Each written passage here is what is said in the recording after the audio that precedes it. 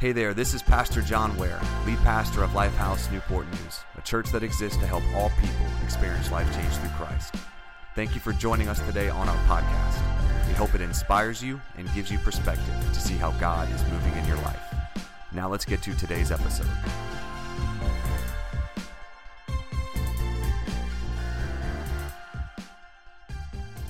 So we're finishing up today, The Bible is, and the goal of this series was to simply help you start, renew, or strengthen your relationship with this book. Because frankly, there is no other book on this planet like the Bible. And let me give you a few things that I've told you in previous weeks of why this book is uniquely different. First off, it's the best-selling book of all time, and it's not even close. It has sold close to 5 billion copies, 5 times more than any other book. It is the most widely translated book ever, being translated into almost 3,000 languages. More song lyrics and books have been written about the Bible than any other book. No other book has been more loved, hated, outlawed, abused, misinterpreted, misconstrued, referred to, honored, or dishonored. But as I've said the past few weeks, when you have a book that is actually a book of 66 books, written by 44 different authors,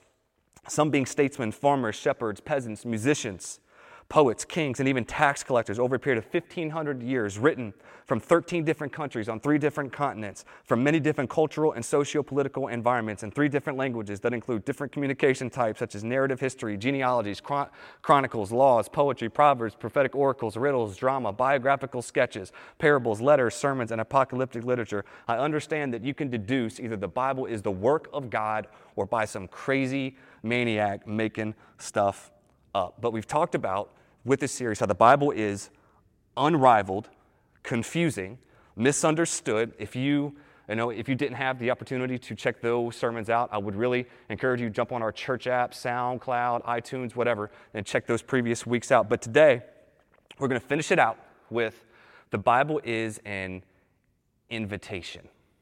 The Bible is an invitation. You have been invited. Let me tell you a little bit about my childhood growing up. So I grew up in a really strict religious home, okay? My mom, she got saved watching Jimmy Swaggart on television, and her life got radically changed, radically saved. Like she went from just like straight listening to rock music, crazy rock, it was just like a crazy life to she got radically saved and turned her life around.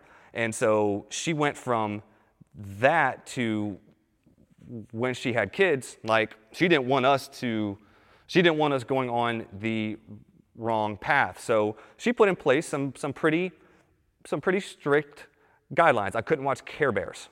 Okay, couldn't watch Care Bears. Couldn't play with He-Man toys no more. I had to pop the heads off of those things. Growing up, I went to a Christian school. I was homeschooled for kind of part of my education growing up, so that could be why I'm so strange. But also, I'm just kidding. If you're homeschooled, we love you. We're grateful for you. We're thankful for you. But also, too, I could not eat Lucky Charms. Like, I don't know what it was against Lucky Charms. I think she got some sort of saying there could be demons in the cereal because of the leprechaun on the box. I couldn't eat Count Dracula. She used to pay me to learn Bible verses.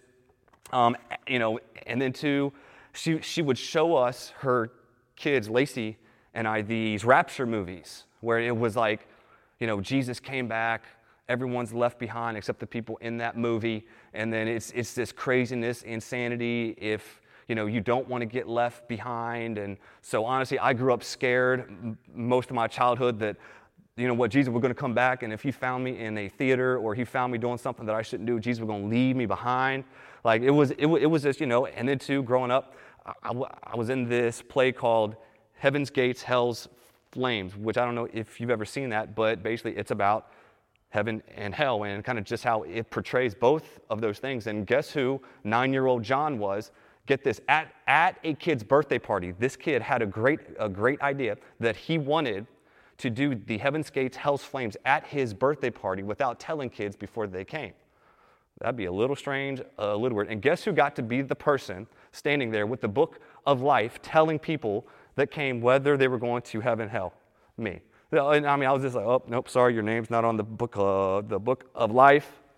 Sorry, you're going there, buddy. You didn't receive Jesus. So hopefully that paints for you a little bit of what I grew up in. And the reason I tell you that is for this simple purpose. Growing up, following Jesus felt forced. It did not feel like it was extremely invitational. It wasn't like, hey, if you want to follow Jesus, if you make that choice, it was kind of like, no, my mom was like, you gonna do this and you're going to like it. And I know she had great intentions. She had great purposes behind it. She cared for me. She wanted me to go on the right path. But unfortunately, what I think a byproduct of that is that growing up, I somewhat felt anything, whether it was Bible, church, Jesus, whatever, it was because I was scared of God, and almost as if I was forced, instead of it being invitational and it being like, this is something not that I've got to do, but that I get to do. And honestly, I think so many of you right now watching this, you have that same feeling whenever it comes to God, church, the Bible, Jesus, where like if, you've almost got the feeling, if I don't go to church, if I don't read the Bible, if I don't pray, God won't like me, he'll throw me out, he'll send me to hell, and you've got this fear-based relationship with God instead of a love-based, I get to be in relationship with God. I get to read the Bible. I get to go to church. I get to be in relationship with his people. And I really pray today and think today that God wants to break that spirit of I've got to and give you a spirit of I get to today. Why? Because God is invitational. And that's why I'm telling you today, the Bible is an invitation. You can even see this in Jesus' ministry. Right? Whenever Jesus was going and basically inviting people to follow him, whenever it says, come and follow me, I don't see Jesus' voice as, come follow me! Come follow me! And then he's kind of going up Peter and John and just like barking at him. You don't follow me, you're going to hell. You know the tone and kind of the presentation that I can see Jesus having is kind of more like, hey, come follow me. Come and see. It wasn't forced. It wasn't coerced. It was Jesus saying, I know I've got something you need and something that your soul was craving. So, hey, just come and follow me. Come and see. I am inviting you to come and see and follow me. And that's what I believe we've got to see the Scripture as. The Holy Spirit wrote the Bible. The Holy Spirit, every time we open the Bible, we're saying, Holy Spirit, fill me. Holy Spirit, speak to me. Holy Spirit, convict me. Holy Spirit, challenge me. And what this book is doing, it doesn't say, read me. It's God through the Holy Spirit saying, hey, this has something that you need. I wrote something that I know your soul needs. It's invitational. And that's what I think we see throughout the Bible is God is the great inviter.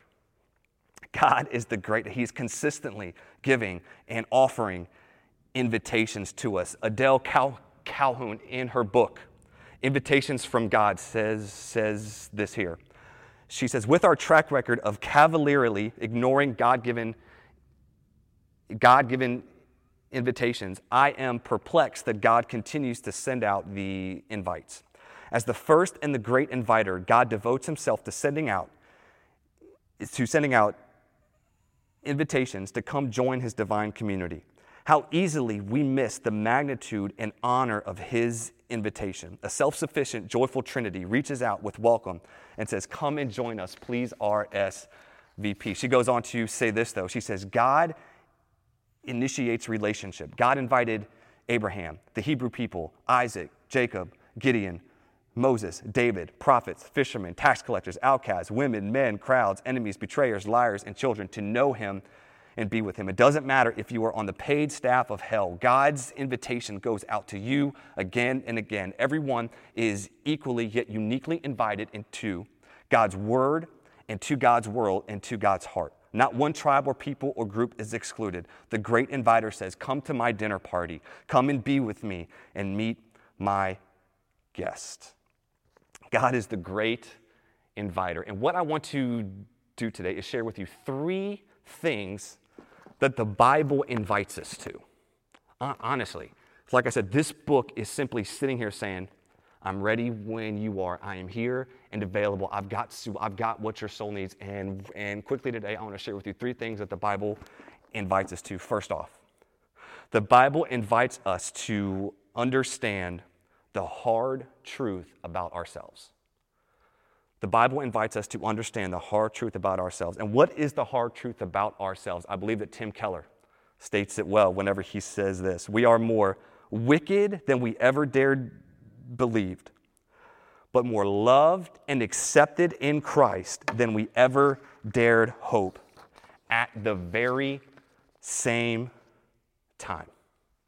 This is the picture that God, that Scripture, that the Bible paints of what at their core humans are. Deeply flawed. From the beginning, our desires are all about us to do the very opposite of what God wants. And what I say every time, I got 3 reasons why I know that's true. And those are my 3 sons, Jackson, Jude, and Dallas. I love them, but at the same time, they came out of the womb saying, me, me, me, me, me. They were born selfish. But the truth is this, that sin rules us. And if you don't think this is true, look at our world right now. Look at our world. We're simply reaping the fruit of what we've sown. And the truth is that we have all sinned. We've all turned our backs on God and fallen short of God. Yet despite our rebellion and wickedness, we come face to face in Scripture with a God that is passionately in love with people. A God who is desperately in love and wanting to be in relationship with these very people that turn their backs on him. And he showed that by sending Jesus to be a substitute for our sin by dying on the cross. In the garden, Adam and Eve substituted themselves for God, but on the cross, Jesus substituted himself for us. And we can see that through that, the cross is God's, get it, invitation to us saying, you're welcome here, I love you, I died for you. And this is the picture we see in Scripture, that we are desperately wicked, but desperately loved at the same time. What does this actually do for us? So Tim Keller says this here. He says, this creates a radical new dynamic for personal growth. It means that the more you see your own flaws and sins, the more precious, electrifying, and amazing God's grace appears to you. But on the other hand, the more aware you are of God's grace and acceptance in Christ, the more you are able then to drop your denials and self-defenses and admit the true dimensions and character of your sin. He also says this here. This also creates a radical new dynamic for discipline and obedience. First, the knowledge of our acceptance in Christ makes it easier to admit we are flawed because we know we won't be cast off if we confess the true depths of our sinfulness. Second, it makes the law of God a thing of beauty instead of a burden. We can use it to delight and imitate the one who has saved us rather than to get his attention or procure his favor. Now we run the race for the joy that is set before us rather than for the fear that comes behind us. Y'all, that is good stuff. And I pray today that God right now, that you would even feel right now within your spirit heart, God inviting you to himself, to know the true you, that you are more wicked than you ever dare believed, but more loved than you could ever imagine at the same time. And this book undoubtedly says you're depraved, yes, but God loves you so much that in your depravity, he reached down and brought you up to himself. The truth is this here: mercy triumphs over judgment. Love triumphs over fear through Jesus Christ. Secondly, the Bible invites you to experience a transformed life. I sincerely believe this. You will read the Bible and it will change you or you will change it.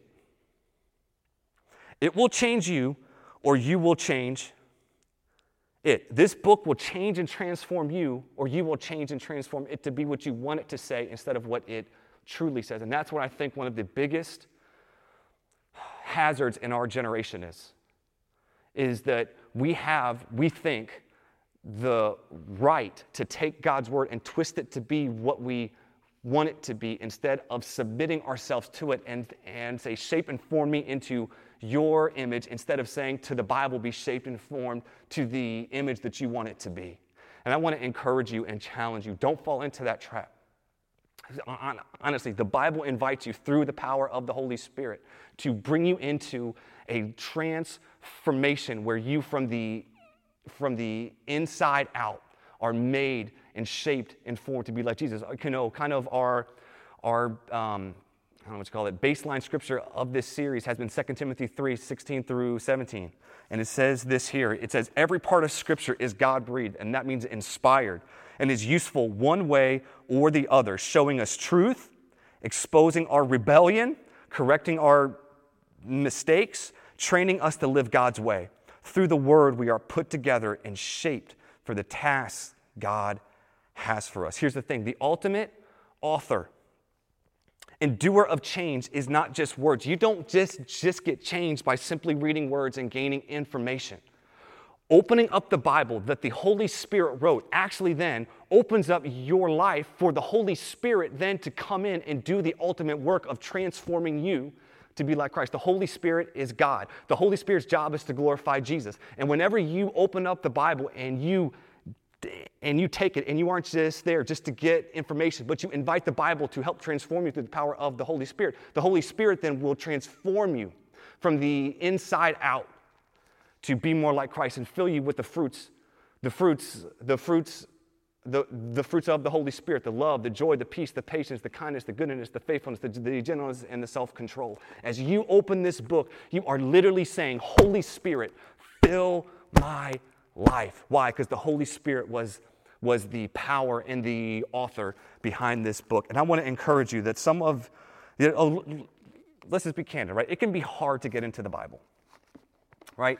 And really what I've seen is there's three main barriers to people experiencing transformation in Scripture because of three different reasons. First off, it takes hard work, y'all.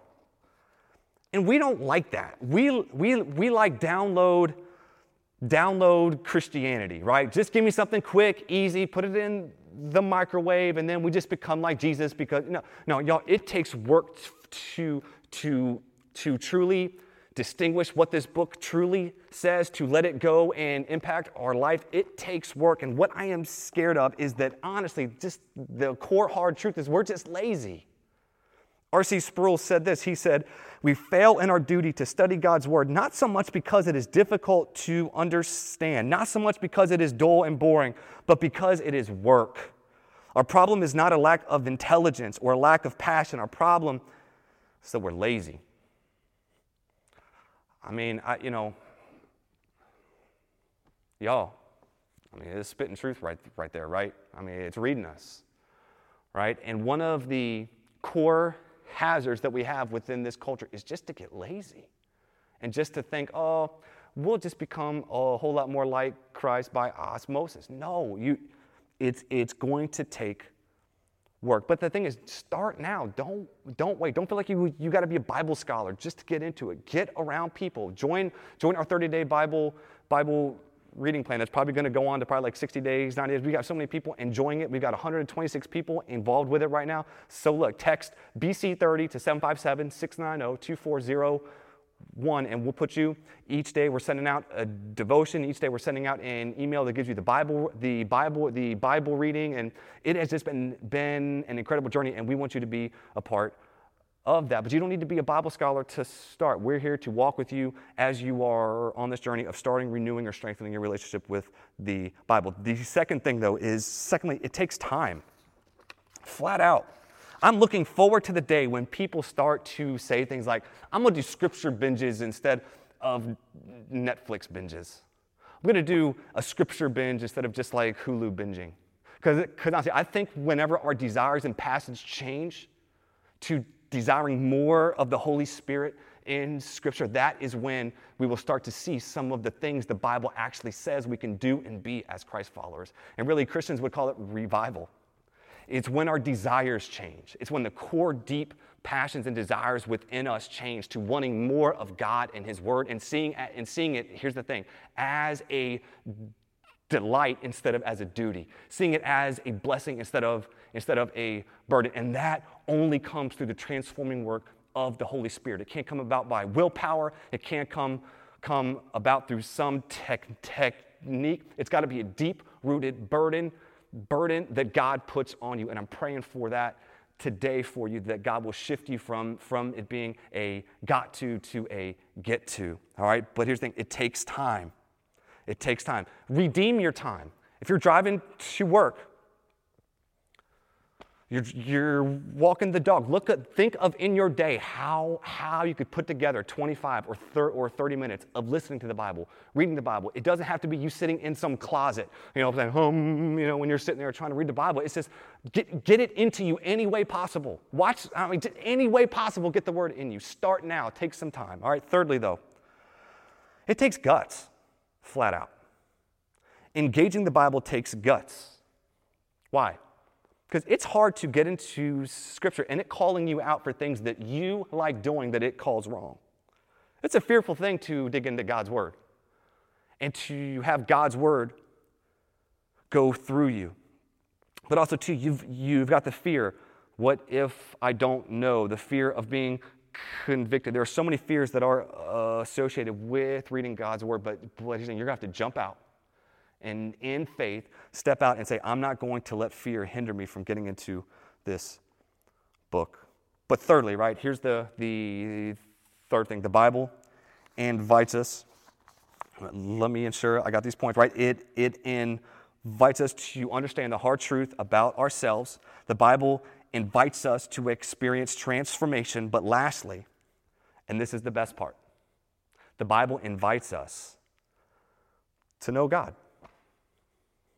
You're like, John, that is so deep. But no, honestly, like I said, the very first sermon with this series, I said, when you open up the Bible, you are opening up the very word, the very breath that God spoke and wrote and breathed through imperfect people throughout history, and that we have right now a written history, a written record of what God did and what God is going to do in this world through his people. And you get to be invited, not to just know information, but you get to be invited into a relationship with the living God.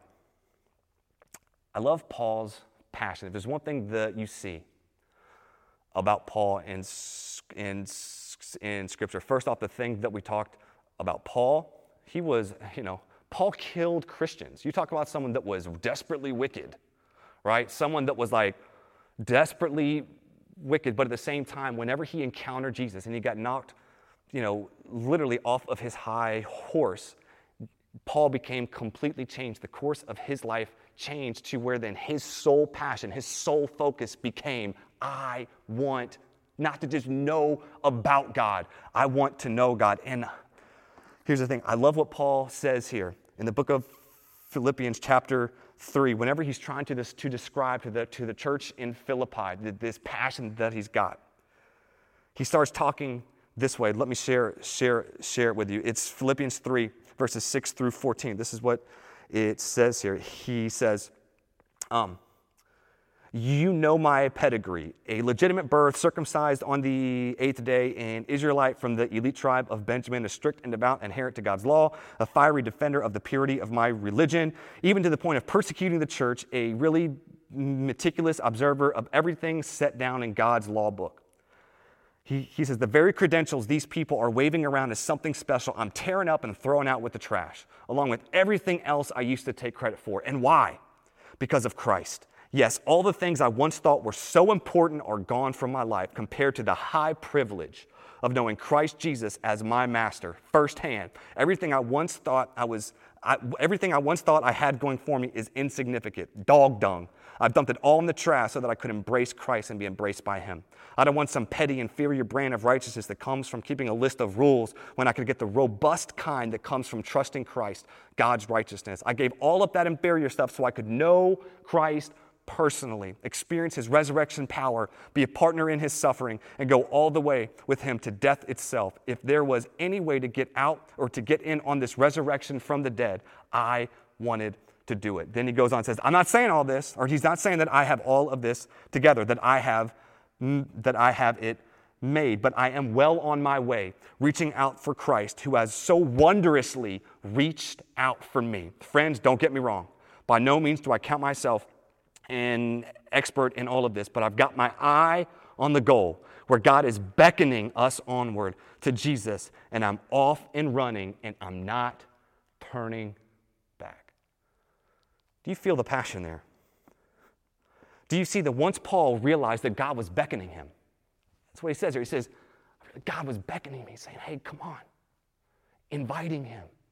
It became the sole passion. He realized that God, the great inviter, was welcoming him, inviting him, and saying, I want to know you. And that right here is what the Bible says. Think about this here. 2 Peter 1, 3 through 4, it says this. Everything that goes into a life of pleasing God has been miraculously given to us by getting to know personally and intimately Jesus Christ, the one who invited us to God, the best invitation we've ever received. 2 Peter 1, verses 10 through 11 says this, so friends, confirm God's invitation to you, his choice of you. Don't put it off. Do it now. This is what Peter's saying. He's like, look, you got the opportunity. God's invitation is out there to you. And one of the great ways that God puts the invitation out to know him is through his word. So family, church, Lifehouse fam, I want to challenge you and encourage you. This book doesn't have to be, I got to read it, or God's not going to love me, God's going to throw me into hell, y'all, this is an invitation that God is saying, you get to know about me. You get to read about how I've worked in history's past, how I'm going to work in history's future. You get to come to the hard truth about yourself, that you are desperately wicked, yet desperately loved. You get to experience transformation. But more importantly, the most important thing is you get to know me. I've been praying for you that we would be a Bible church. We just wouldn't be a church that is intrigued by the Bible, that we just wouldn't be a church that just, that looks and views it as good advice, but we would see it as being the centerpiece of what God has given us to live our lives by. But y'all, we can't see it as a burden. You can't see it as you're being kicked and just, I got to do it or God's going to hate me. No, I pray that by the power of his Holy Spirit that it would turn in for you to be a blessing, that you would put past fear, that you would put past laziness, that you would push past being undisciplined, and that you'd say, I'm going to do the hard work. I'm going to be bold, and I'm going to engage God's word.